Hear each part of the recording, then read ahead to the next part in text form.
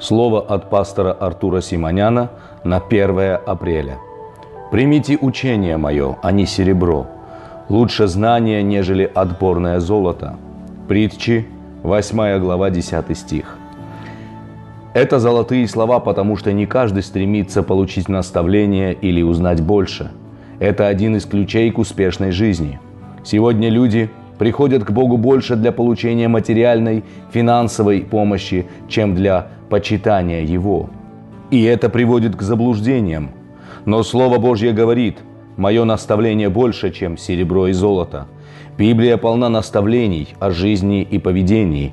Давайте примем решение жить Словом Божьим, теми наставлениями, которые для нас написаны. Тогда Божье благословение будет с нами. Божье наставление и знание – это самое большое богатство. Приобретя и храня их, достигаем намного большего, чем серебро и золото. Слово Божье говорит, что тот, кто следует за Господом, слушает и исполняет Его учения, получит благословение Господа. Серебро и золото – лишь часть благословения, ведь благословение – это все.